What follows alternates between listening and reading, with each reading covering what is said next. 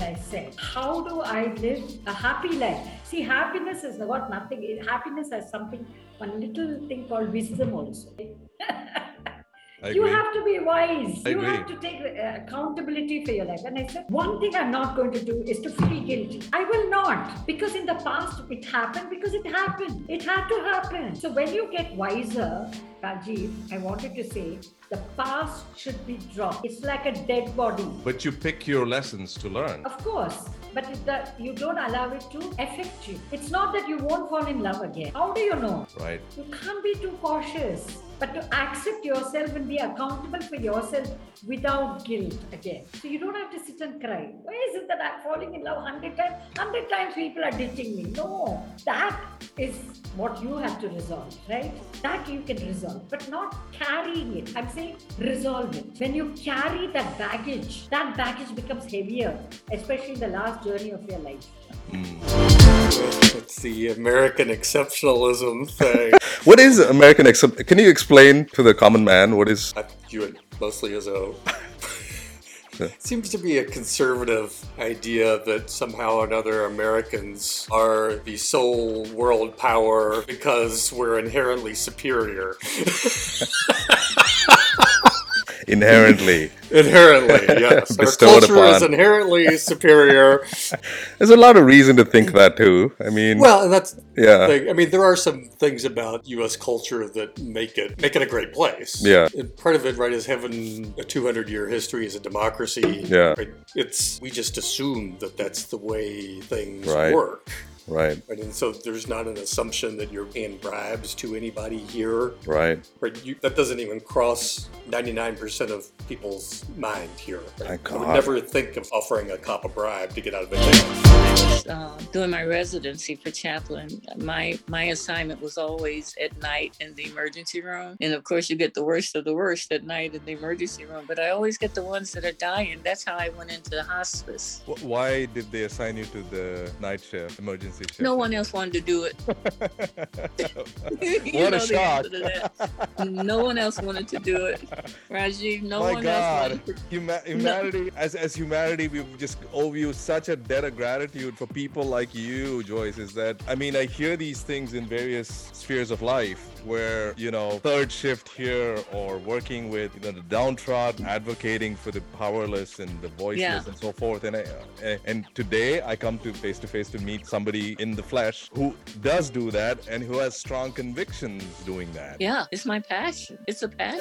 Maybe this is in every industry, but what I personally feel, this is never ending. You Right. need to keep running until you cannot even be tired also to learn, because it's a mind game. Right? You need to keep running. There is a lot to learn. Like I feel even from today, from this point of time, if these fashion trends stop growing, to learn, I think I need 2 generations. So that's what I feel. So imagine even the fashion is growing, how much to learn. So you can't say that I got everything. So I have to be greedy when it comes. I am very greedy when it comes to learn. So I'm very eager, very greedy. Very Greedy meaning passionate. like what do you mean by greedy? Like, do you I sit down and just? I feel I want to learn everything. I feel I want to do everything of hairdressing. I want to put everything. The fact that there are plenty of super smart people out there, and there are probably people that could do what I'm doing better, and that's just kind of an operating assumption I have. But that doesn't mean I can't do really well, right? Like those two, they're not mutually exclusive. And so you get some of that over here, but then you can have a little bit of an ego over here, and you try to the moment you think you're the best, absolute best, nobody can beat you. That's when you're really going to get beat, right? And so it's not a healthy mindset to have. And I do recognize, or I try to remind myself that on a daily basis. Like there's always room for improvement. You can always grow. You can always learn. Don't, like you said, rest on your laurels.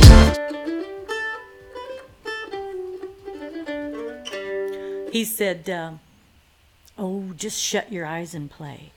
I remember him saying that, and I'm like, so many times I'll just think,